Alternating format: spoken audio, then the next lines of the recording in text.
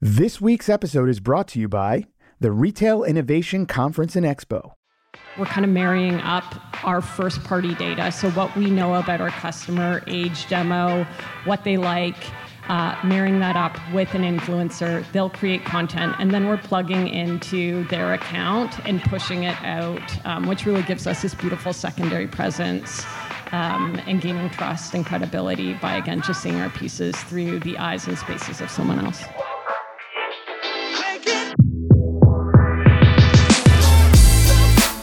You're listening to Retail Remix, your inside access to candid conversations with the people shaping retail's future. Here's your host, Alicia Esposito. The average person spends 2.5 hours every day scrolling through social media. So it's obvious that social media is important to any brand or retailer that wants to reach and resonate with their consumers. But as we start to think through social media, we also have to consider which platforms consumers are turning to, the content that they're consuming, and most of all, the tactics or approaches to messaging and marketing that lead to consumer action, or going to an e-commerce site or going to a store. It's a very complex and ever-evolving discussion, and it's why we wanted to dig into this topic at the Retail Innovation Conference and Expo this past June. We featured a panel of incredible executives from across retail categories: Health-Ade, which is a CPG/beverage brand; PacSun, which many know, they're a youth apparel and accessories retailer; and finally, Sundays, which is in the home/furniture category. And we did this because we really wanted to ensure that our audience gleaned some actionable insights and takeaways, regardless from where they sat in the retail industry. But most of all, we wanted to call out some of the overarching trends and realities that many brands are facing as they try to keep pace with the ever-evolving social media landscape, but also stand out to consumers. And our incredible panel dug into everything from content creation to messaging to issues around measurement. So hopefully, no matter what type of brand you're sitting with today, you'll be able to get some new ideas and inspiration to guide your social commerce strategy. Without further ado, let me introduce our esteemed panel. So we're going to be digging into social commerce, and we have 4 folks. So we'll start with, we have Tyler McDonald, who's the Senior Manager of Influencers and Social Media at PacSun. We have Charlotte Mosted, sorry, so close. Chief Marketing Officer at Health-Ade, Kelly Sawkins, the VP of E-commerce and Marketing at Sundays, and Kaylee Moore, contributor for Forbes, covering retail, e-commerce, and direct-to-consumer businesses with a focus on fashion, beauty, and luxury. So welcome and take it away. Thank you. All right, so we are going to start by walking through a couple just quick slides here, and it'll give you a little bit of context about what each of our panelists today are working through, and so I will let them get to it. So there we are, in case you're wondering. All right. Alrighty, so Sundays, we are a D2C company founded in 2019. And really, we came to be to solve for furniture shopping can be overwhelming. We have a very tightly curated collection, a smaller SKU count than most furniture companies. And our focus is on design, quality, design details. We have lots of performance fabrics, rounded edges on tables. Our customer is 25 to 45 years old. Family focused, lots of pets, and looking for that high quality. We offer free delivery, and we have a handful of showrooms in primary markets, Vancouver, Calgary, Toronto, and we've recently opened one in Seattle. Hi, everyone. I'm Charlotte Mosted. I'm the Chief Marketing Officer at Health-Ade Kombucha. Health-Ade Kombucha was founded in 2012 at a Brentwood farmers market. Literally 3 founders coming together with a big idea on a big entrepreneurial ambition they had. They started there, grew out to many farmers markets in the LA area, and now it's over $300 million in retail sales in over 50,000 stores in the country. And we are the #2 kombucha brand. So very exciting growth and trajectory. I joined in late 2020, so middle of the pandemic, lockdown, and I came at a point where we were really positioned to grow to that next phase of growth. The brand had done an amazing job doing that first 150 million, and then we needed to really scale and get beyond the existing plateau that we were at, and also perform in a digital environment. That's where a lot of retail shopping was happening. We had a very new e-commerce channel that we were growing and that we were seeing expansive growth with. So since then, we've really retooled everything about our marketing mix and our marketing model, and positioning ourselves to perform in both a brick and mortar and DTC and e-commerce led environment, keeping an eye on the most efficient, effective spends, and really thinking about our consumer, putting our consumer first, learning from them, professionalizing the way that we go about marketing in a way that had never done prior to 2020. Our consumer is largely female, but a pretty good mix, highly coastal. But the most important thing is that they've realized that they want to take care of their health and make different choices about the beverages they consume. They're very interested in organic, natural food ingredients, and they've come to kombucha for that satisfying, delicious, craveable bubbles with a benefit. Gut health is on the rise, and it's something that we're incredibly passionate about. We want to inspire everyone to follow their gut to experience their healthiest and happiest selves. Thank you. Cool. I'm Tyler. I am from PacSun. I'm the Associate Brand Director. For those of you who are not familiar with PacSun, we are a fashion and lifestyle company, specifically centered around Gen Z. So it's really that 16 to 24 customer that we are hyper-focused on.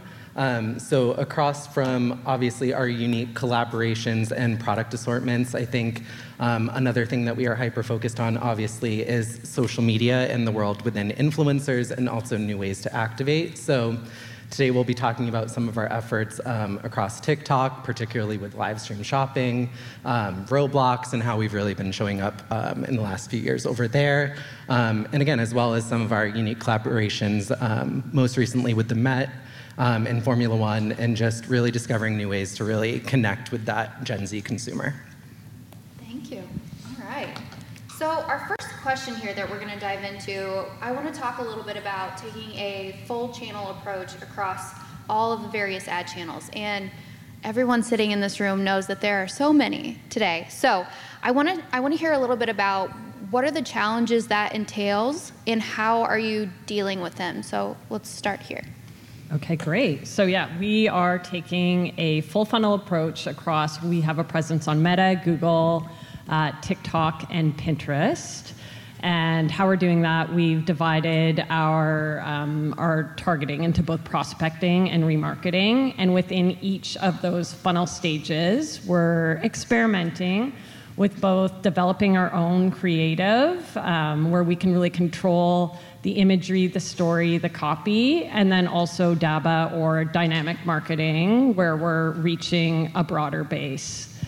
Within dynamic, we've also prioritized and spent a lot of time on exactly what those images are, just again to kind of control what's going out in market. So an example of that, rather than say featuring CeeLo or white background images, we've come in and curated lifestyle images so that users in these dynamic viewpoints are seeing our furniture kind of in real life. A challenge I'd say for us is because we're furniture, we have a higher AOV, so we sit kind of around that $2,500 mark, and so learning phases can be long for us. And how we've combated that is we've moved up the funnel a little bit, and so when we're going after optimizing for conversion, we'll target, say, an add to cart action versus a purchase. Another piece with our funnel that we prioritize this year is not only in our ad creative, but our landing pages. So a lot of time and effort on just reevaluating what that experience is. we pulled in a middle layer between our ads and now our site that is marrying up both the products that users are seeing in ads to what they're discovering on the landing page, and it's allowed us to really prioritize our RTBs, reasons to buy, our differentiators. We're consciously pulling in social proof, be that reviews or media references, while also enabling that shopping functionality. And then maybe the final tidbit that that I'll end with is around just managing it all. I mean, it's a lot of creative. I think this is going to be a red thread through, I anticipate, all of our responses. And a tool that our team has actually implemented in the last, call it 18 months, is Miro. And if you're not familiar with it, it's kind of like a digital board where creative can implement or insert all of the creative that they're producing across channels. And then on the business, we can come in and easily pick it up. I don't work in Adobe per se, so I can see the files. And what it's done is it's very collaborative. So I can go in and comment. We can real time kind of start to document what's performing and what isn't. And then it's really created a playbook for us so that we can go back and easily see kind of by month, by channel, by swim lane, what we've put in market, what's worked, what hasn't, for easy iteration.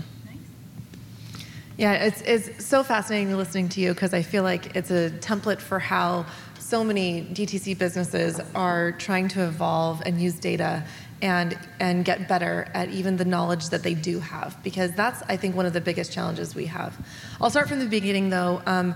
We do embrace a full funnel approach as we go to market with Health-Ade, and that's because we have a full omni-channel retailer experience to support. We need to support the 95% of our business that's sold through brick and mortar, and then as well the DTC channels. And we've vacillated from one end to the other of, do we go all digital so we can see every single KPI that's out there and turn the nozzles up and down accordingly? Or do we also embrace a little bit of discomfort of not knowing exactly the attribution, exactly what happens when you put an out-of-home billboard somewhere, for example? This year, we've really embraced a spectrum of those activities. So we have major partnerships that we're partnering with the Dodgers for the first time. For the first time ever, Health-Ade Kombucha is available at Dodger Stadium. It's very difficult to attach a KPI to that. We will be selling it on premise, which is amazing. We don't expect that that's going to be our highest retail location for sales. It's just simply not prevalent enough throughout the stadium for it to be the place where most people are going to get their kombucha. But it's an important touch point for us, and we know that this partnership is a great awareness play for us. I still don't know exactly how I'm going to measure that at the end of the year, but we'll be searching for those KPIs that matter, and of course looking for the data stories that exist. We then have our conversion-based marketing at the far end of the other spectrum, where we're burdening that with AOV and click-through and really looking to optimize that funnel to get the highest ROAS we can get so that we can support the sales that we need to make. So I would say as we categorize the challenges, measurement, attribution, those things really are supreme in how we think about it. But I would say I'm comfortable with the level of uncertainty and ambiguity, because I realize, and I've seen in my CPG career, that awareness marketing works. Brand partnerships work. Traditional media types work. And that's because there's a lot of storytelling that happened with those brand building campaigns and things that you just can't get if you're doing only conversion-based marketing to a very small cohort of people that want to buy 12 glass bottles of kombucha online, right? That is not the everyday person. So I can't use those measurement tools for every single thing in my business. And so we have to lean in on brand building and marketing, because that's where the storytelling and the long-term brand equity gets built. Yeah, I think you guys covered a lot of it, so I won't repeat too much. I think the only other insight that I can probably give from the brand side specifically, I think one of the challenges that we're currently facing is the ad creative and how to bring that to life. I think traditionally it's come from a video team that's made a very high quality ad that we've repurposed across TikTok, Snapchat, YouTube, et cetera. And I think specifically when it comes to Gen Z, what we're seeing is they really love a more raw and organic ad. And I think the difficulty is figuring out which platform to put which ad on, because I think they all speak a different language, right? So I think when we're creating an ad for TikTok, we know that the customer wants entertainment, a little bit of knowledge around fashion and styling. But I think when they're on Pinterest, they're looking for much more like fashion inspo. And I think when they're on YouTube, they're probably looking for more of a tutorial. So really working with the creative team, the brand team, the social team, the video team, and making sure we're having weekly meetings around what ads we kind of are putting out into market, what we're testing, and how we're speaking the languages of each platform. Yeah, I want to stay with you for a minute because that plays into the next question of where does user-generated content fall within this mix and how do you leverage it? So can you speak to that a little bit? Yeah, I mean, we're very lucky at PacSun, I think, because we do have such a large demographic of influencers and also just active community members. I think that 16 to 24 audience is naturally very active in creating their own type of videos on the channels. But I think in general, a time and a place, we love to do a mix of creating our own content in-house from the social team, whether it's going into the stores, doing their own try-on videos, and then we do love mixing in specific influencer content, if that's what you're speaking of. But yeah, I think it's a healthy mix, and I do still think there's a place for the more high-quality ad from the video team too. Again, I think it's just being strategic about what platform it's going on and how it's being served to the consumer. Yeah. What about in the context of kombucha? How does user-generated content, how do you leverage it? How do you use it? Yeah, I mean, I would say we want to do more and more, but as Tyler mentioned, it's actually harder than you think to go lo-fi. You know, it's a little bit of a paradox because, you know, back in the day, you created with your agency your set of assets, and then you put them everywhere in the world. And you tried to leverage as much as you could out of those glossy brand marketing messages, and people were used to seeing it. Now with influencer marketing, with the desire for authenticity, it's changed the game completely. So whether it's creating something that looks UGC or truly leveraging UGC, we're infusing that throughout our entire funnel. And we're seeing that those real face-to-camera interactions of, hey, I drink kombucha and I love it, matters a lot. Because especially with a product like kombucha, sounds kind of weird. And you know, as I've been walking around the conference, I've been asking people, or they've been asking what I do, and I'm so surprised. You know, I get out of my LA bubble, and whoa, people don't know what it is, and they're very worried about what it is, and there's a lot of misinformation out there. And so having a real person tell it to somebody is gold for us.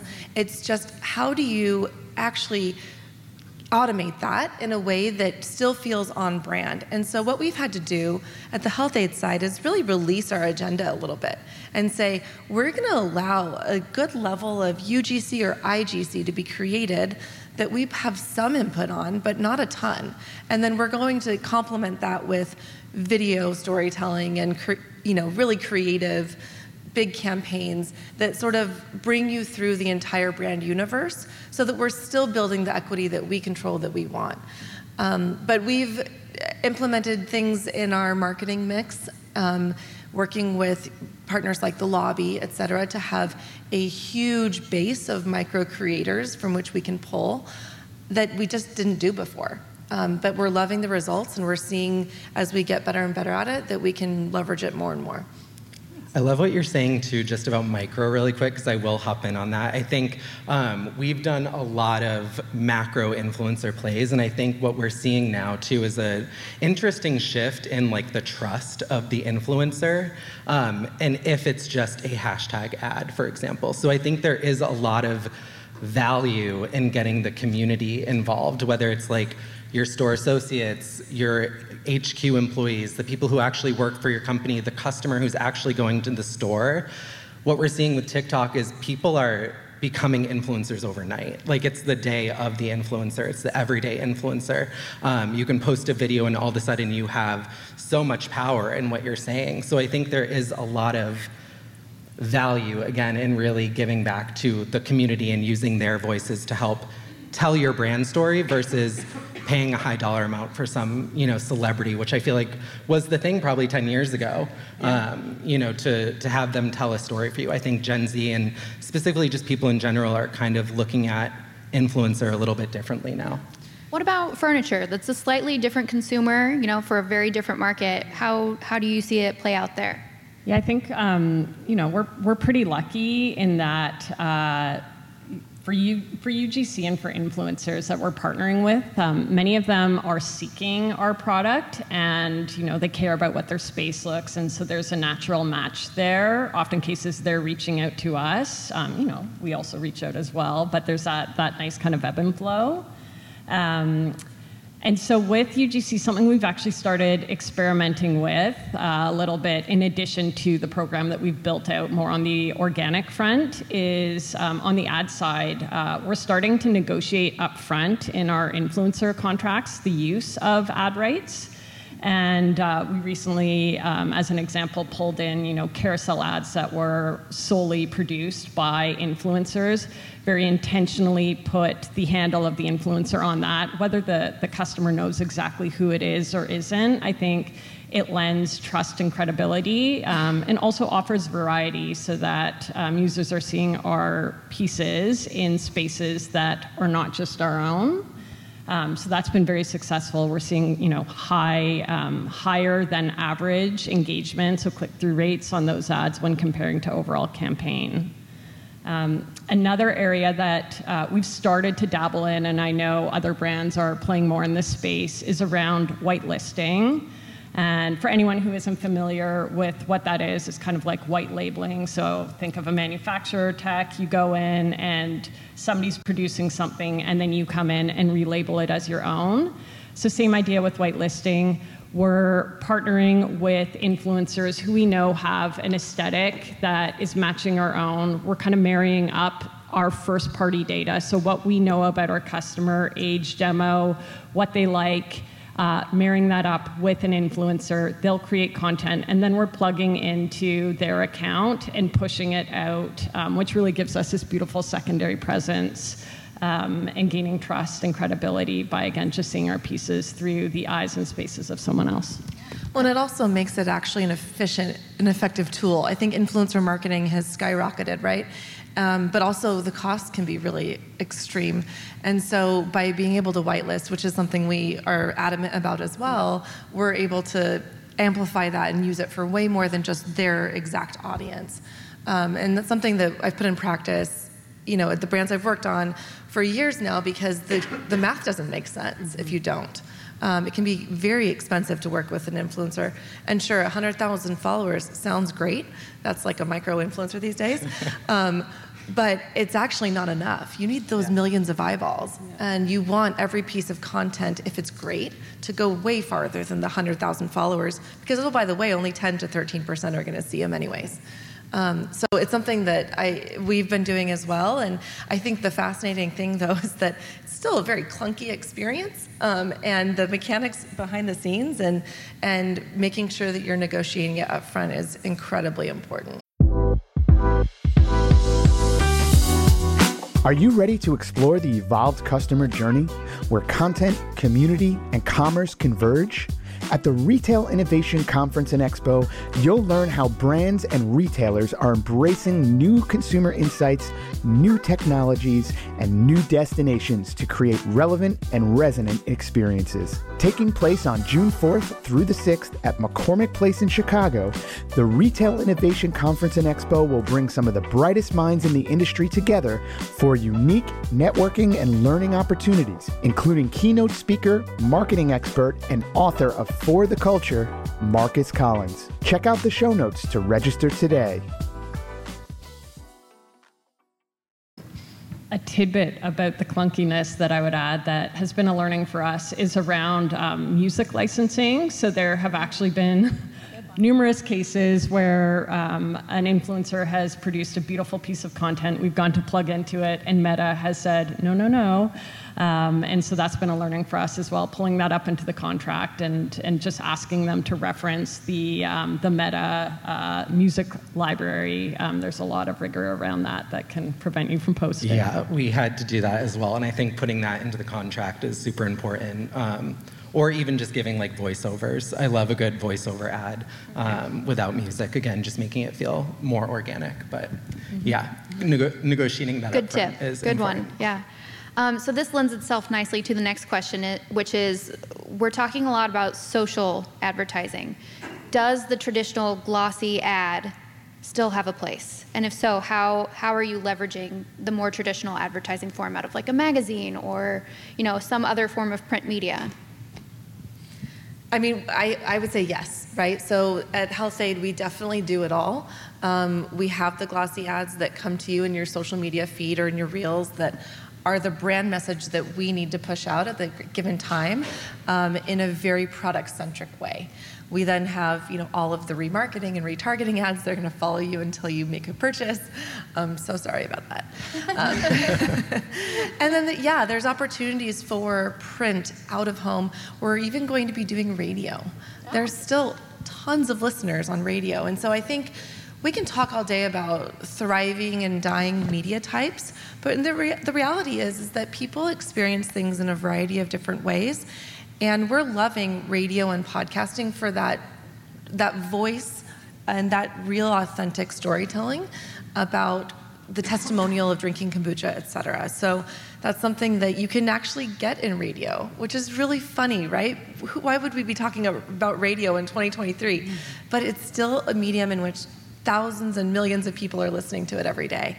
So it's an important thing that we're looking at is a spectrum of storytelling as well as the spectrum of media types that we're using. Print is interesting. There's still readers out there. Of course, it's something that we look at very critically with an eye towards, the cost and the rate base as well as their consumer base. But we use it all. Yeah, I think there is, like you were saying, a time and a place. I think we are definitely hyper-focused on mainly digital and catching the consumer on their phone, since that's really where the Gen Z consumer is for the most part. But when it comes to a glossy ad, I don't want to repeat what you said, but I also think it's about getting your brand message out there in a very controlled way. So whether it's a campaign video that has been created that's super important to the brand and telling that story, there is a place for it across platforms. Again, I think it's just about making sure it's right for the platform that it goes on, whether it's the time frame or the text that goes along with it, or the music background, for example. And I think, again, mixing that with your organic and more raw content and really getting a learning up front of what is doing better and then kind of going with A or B. But I think from an impression standpoint, getting it in front of the consumer is still a very important thing. And I think it also just really depends on the consumer base. Gen Z is not going to be reading a print magazine. No, we are. And you guys need Gen Z absolutely to be your cohort in order to grow. Whereas with kombucha, we want every single person to be drinking this in their daily routine. And we have a good base across millennials, Gen X, et cetera. So, we're not so stuck in having to be really winning with one generation versus another, which I think is a big nuance between the two of our brands. Podcasts are interesting, though. We have been exploring the rise of podcasts. And I think even just exploring channels like Spotify and getting more voice ads out there, similar to what you were saying, is something we've been exploring. Yeah, we really love podcasts. We didn't do as much this year. We did some last year. We had some learnings. I think, major things that we'd want to improve on is that authenticity of the read, which is so challenging because it's so hard. Yeah, the voice you want them to tell it in their own voice, and then you go through 3 revisions, and you're like, you're a podcast host, but it's still not where I want it to be. So I think we're trying to get that infused more and more, and then making sure that it's got that attribution code so they can go and buy online. Makes it all much easier to measure. But again, It's a medium that I love and also am a little bit critical of because the visual of our brand is also really important. And I imagine that's the same for apparel, right? when you're hearing about something, how could you hear about how cool it looks as well as you could see how cool it looks, or how delicious it is, or how would you know what my product looks like unless we have a visual of it? So there's challenges, I think, with every medium. I think that resonates for furniture, and we've talked about dabbling into podcasts and more voice type mediums, and our pieces, you just really have to see them, and in many cases people want to sit and feel them in real life as well. I think for Sunday, something that kind of, where we've maybe been fortunate is within our brand ethos, we've been able to straddle that kind of high gloss through to more raw. And that comes from our art direction and our creative direction. And, we've really been intentional around presenting our pieces through what we call a lived-in look. So that could be, if we're on set, for a shoot, we will actually style our shots to have, a glass that's half full or a book that's open, a person or a pet that's also included. Really trying to strike that aspirational but also attainable for our users. And then recently, we've just been going through a bit of a brand refresh, and at the core of that conversation has been, how can these different styles live together? And I think we've tried to be very intentional again around, we can have something that is, what we would consider higher gloss, a conceptual, kind of set up shot, and have that live alongside UGC or something that our social media manager captured on her phone, and have that feel really good. And I think that brands are continuing to go into that path and not really kind of isolate, what style shows up across platforms. Yeah, I think that makes sense. So that brings us to the question of platforms or mediums or channels to watch for advertising moving forward. So are there any channels, I know we touched on podcasting, but are there any other channels you're experimenting with that you're finding success with? Oh, I mean, we have to mention TikTok, of course, yes. right? Yes. I think we'd be remiss to not talk about TikTok. And I think we're seeing a lot of wins there, but also feel like there's so much more we could be doing and trying to, continually learn what works best on that platform. But I think it is obviously the most dynamic and intriguing platform right now. But 100%, yeah. We've been doing a lot of experimenting on TikTok probably over the last 5 years. We've done our mix of hashtag challenges when those are really big. We've done one-day maxes, which we've seen a lot of success in. And I think most recently what we've started dabbling in is live stream shopping. Mm-hmm. So we are part of a beta program with TikTok where you can actually watch a live stream, have a host go through product and show it on the screen, and a pop-up will come right within the app, and you're able to check out, see the product, swipe through different colors, and check out right then and there. And so I think right now that's a little bit of a learning phase, I would say. I think it's really not necessarily catching the customer at a point where they want to purchase, as opposed to being on a website or knowing that you're going into some kind of live stream shopping thing. But we've seen a lot of success also in terms of like engagement and really still kind of training and kind of teaching the customer how that works. So that's another interesting one, but I love TikTok. It plants the seed too, because they might not be ready to buy right now, but they're thinking about it. Exactly, and I think that goes back to judging KPIs, right? Because I think the customer is probably seeing it and maybe they don't want to check out right then and there, but they've definitely seen it and are probably checking out later, so. We've been experimenting on TikTok as well, I think common theme, both organically and on the paid side. And even within paid, we've experimented with, setting up campaigns versus sparking content. Some tidbits of, I think, what's been working for us is we'll often put something into TikTok organically and kind of see how it lands. And if we start to see that initial engagement, then we'll come in and spark it. I would say overall, comparing sparking two campaigns, we see success in both, so we're actually running those side by side. Spark ads have actually resulted for us surprisingly with, I'd say, an overall higher conversion rate, whereas campaign, we've seen more engagement and reach. Can you tell us what Spark ads are for anybody who might not be familiar? Spark ad is you're going in and you're adding, it's kind of like, how you used to boost ads in Instagram or in Meta. It's doing that in TikTok. Where it's different is that when you're sparking an ad, the sponsored tag doesn't show up for the user. So often when you're looking at brands that have very high viewers or engagement, yes, it may have gone viral, but it's also possible they put some spend behind that. It's just not signaled. So that's been successful for us as well. And something, Charlotte, that you shared that earlier that resonated was just kind of letting go and truly letting TikTok be an area of experimentation. So I'd say it's certainly our rawest footage. Our social media manager will be quick to jump on a trend.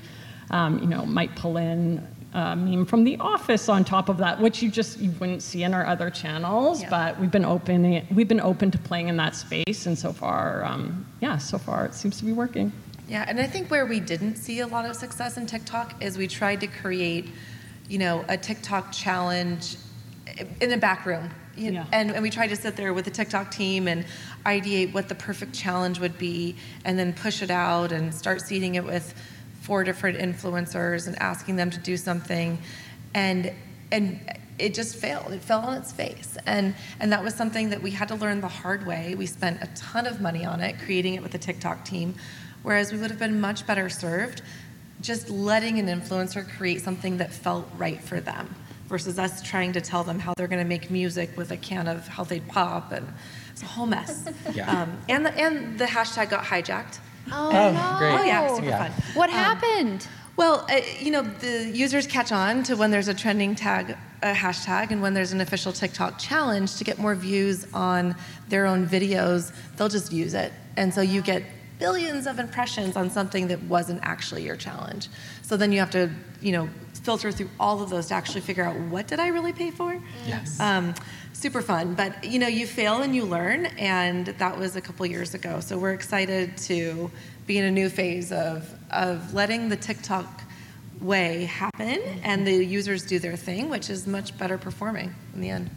Yeah, the less you can put in a creative brief to an influencer, I think the best, or the better results you will get, for sure. Yeah. It's counterintuitive and it's hard to do. I know. Tyler, do you want to talk through the examples just briefly here? Actually, I was going to mention really quickly also, this all goes within TikTok, but I think where else we're seeing a lot of success, and it's a little bit interesting, but is within Roblox. So I think in the gaming space, we've been seeing a lot of success in, and we started activating on there by creating clothes that were for your avatar. So they're just virtual clothing that were replicates of things that we sell in the store. So if you have a favorite PacSun hoodie, you can buy it in Roblox and put it on your avatar, which I think was a very interesting way to kind of break in to Roblox. And then we've also created our own game, and now we actually have a second game that just came out very recently that is doing extremely well. So I think, again, just thinking outside of the box and really catching your customer where they're activating naturally, and seeing where you can kind of make your own organic fit. And so Roblox has been really great for us as well. But I think within TikTok, again, it's all about letting your guard down. It took many years, I would say, to get the trust of the executive team to kind of let go a little bit, get a little bit crazy, get a little bit raw, and again, put out stuff that you're not normally creating and feeling comfortable with. So we've done things like bloopers on set. This was with Emma Chamberlain. We've also done 2 Minutes With, which is rapid fire questions with her. Again, really working with your models and influencers and giving more of a unique and fun look that really wouldn't show up anywhere else. We've also focused heavily on employees within our store, whether it's doing unboxing of shipment and really having them take over our channel, or just showing out outfits that they're wearing to work. Again, these have done extremely well, just showing a different face of the brand. We've also used TikTok to do like a model casting, which is very interesting. So we called our audience to submit videos, and we actually, for holiday this year, will be featuring, all just customers within our campaign, which started on TikTok. And then lastly is just showing off our stores in a raw and organic way. I think this one was very tricky because not all of our stores look perfect, right? And I think what we always want to put out there is the best looking store. And so when I started doing that, I think there was a lot of concern around, like, we need to be having the hangers look a little bit better, or their folds aren't perfect. But actually what we saw is those videos actually do a lot better because they're real. They're what the customer is used to seeing when they go into the store. And so those are kind of like our 4 pillars on TikTok right now. It seems like authenticity is kind of the big movement right now. And I think consumers today have a pretty good meter for BS when it comes to that too. So it's tricky. It's definitely a learning process. We've had a lot of conversation around shooting content in our stores, and it's come from a place where some of our showrooms, they're just not well lit. So it's like no matter whatever the content is, it just doesn't translate as nicely as I think we would like it to. And with furniture, large pieces, hard to move around, you're literally moving a room or a house. We've also just had to let that go, and have also seen that the engagement is there, and it's okay in that case. I know. The uglier, the better. No, just kidding. That's right. It doesn't have to be perfect. We have about 10 minutes left, so I want to open it up for questions. If anybody would like to come to the microphone here and ask a question about anything related to social advertising. If nobody wants to, that's fine. We can keep chatting, but I wanted to put it out there.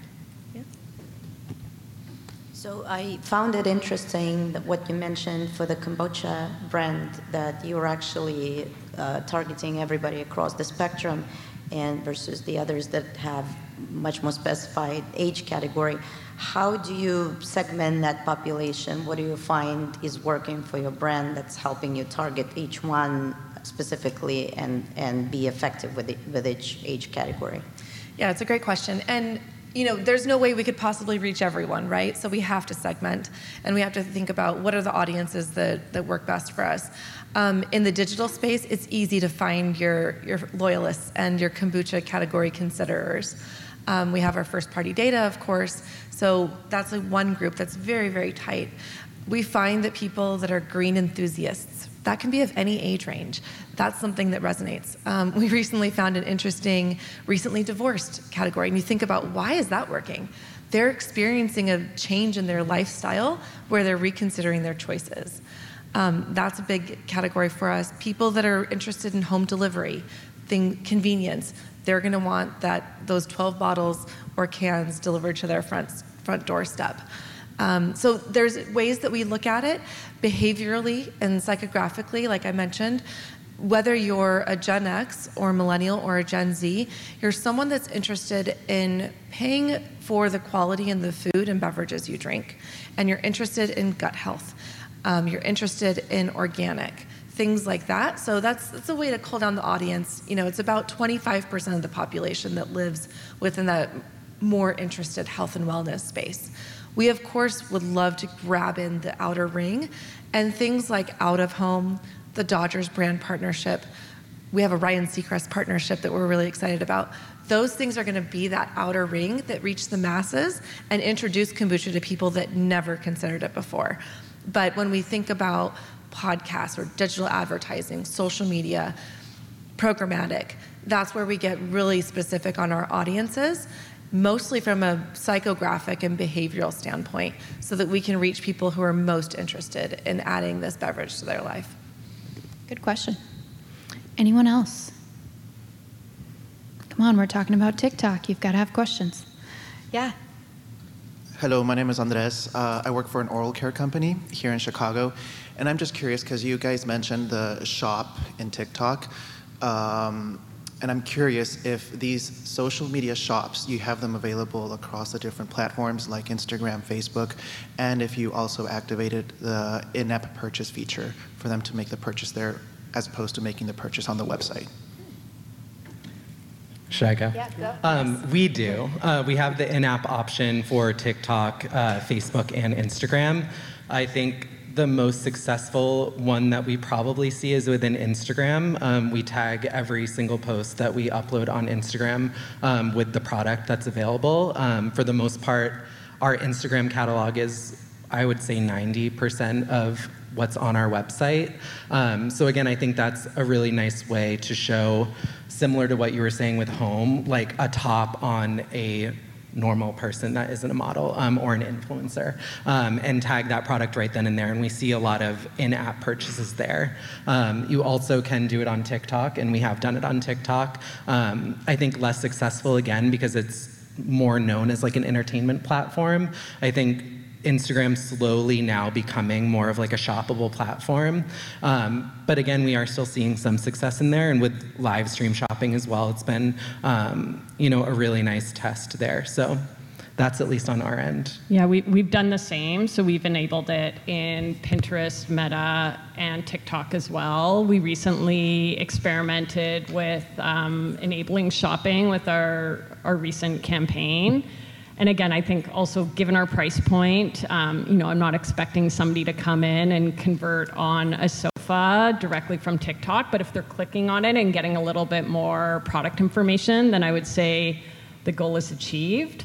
Something that we have been, disciplined around has been, we're on Shopify Plus. We've gone in and curated the list of products that we want to be feeding into the platform. So we've based that on our top sellers. And then those are typically also mirrored in our creative across our campaigns. So those are matching up. And in the odd exception, when we're featuring something in a piece of creative that, that wasn't turned on to the channel, then we just go in and enable it. Yeah, I think that's interesting too about the product description and seeing the price, because I think a lot of people think of just the conversion as the success, but I think the truth is everyone is exploring on social channels to figure out what they want potentially to purchase. So whether it's just clicking, seeing more colors, seeing what the price is, seeing other views of the product, I think that engagement is super important, and I think just something that you would be missing out on without it, regardless of conversion. Yeah, still really meaningful. Yeah. We have time for one more question. Anybody, any takers? I have a question. Yes. So one of the stats yesterday in the presentation I gave was about from Google's own internal reporting showing that like 40% of search of Gen Z is now moving to Instagram and TikTok. So just kind of your bellwether of the future of like, how are you thinking about search when it comes to social? Because it's just so different from traditional search. So just your take on it. Is it contextual? Like, how do you start to create moats for your brands when it comes to an entire generation that just wants to search more on social and not traditionally in Google? Yeah, I mean, I think for us, it's exactly what you said. We're pivoting a lot to Instagram and TikTok, and again, finding the customer where they're naturally activating, which I think a lot of them actually aren't even going to the website anymore. I think they're probably getting an email and then going to Instagram and seeing if they can find that there. Obviously, we still have a lot for the website, but I think just in general, a hyper focus on social. But I feel like you guys probably can answer that better because I'm not too involved in like the search process from the brand side, but. Yeah, so for search for Google, for example, we're still heavily invested there. I'd say between Facebook and Google, it's where the majority of our media spend is today. And again, back to that product catalog, just being really intentional around what products we're serving up in search and the images along with that, and say smart shopping campaigns. Search is very important when people are looking for furniture. I think they're going into Google, probably typing something like modern sofa. And so to meet the customer where they're at as well, we've been going in and doing some work on our product names in Merchant Center and starting to ingest words like modern as well as colors that would meet a more kind of basic description like white, cream, black, instead of, a carbon, which is our marketing way of describing it. Yeah, no, it's interesting. And that speaks to SEM used to be the way we won in search, and now we really have to think about social SEO. And so it's a dual path that I think we're on the front lines of right now. We're still, like you, spending a ton of our search focus on Google, but realizing that we have to be playing in these other platforms where the consumer is shopping and searching, and making sure that we have the SEO backend working well so that we're showing up when that happens. Wonderful. Well, thank you all so much. Hopefully this was a learning experience. I know I learned a lot, so thank you for listening.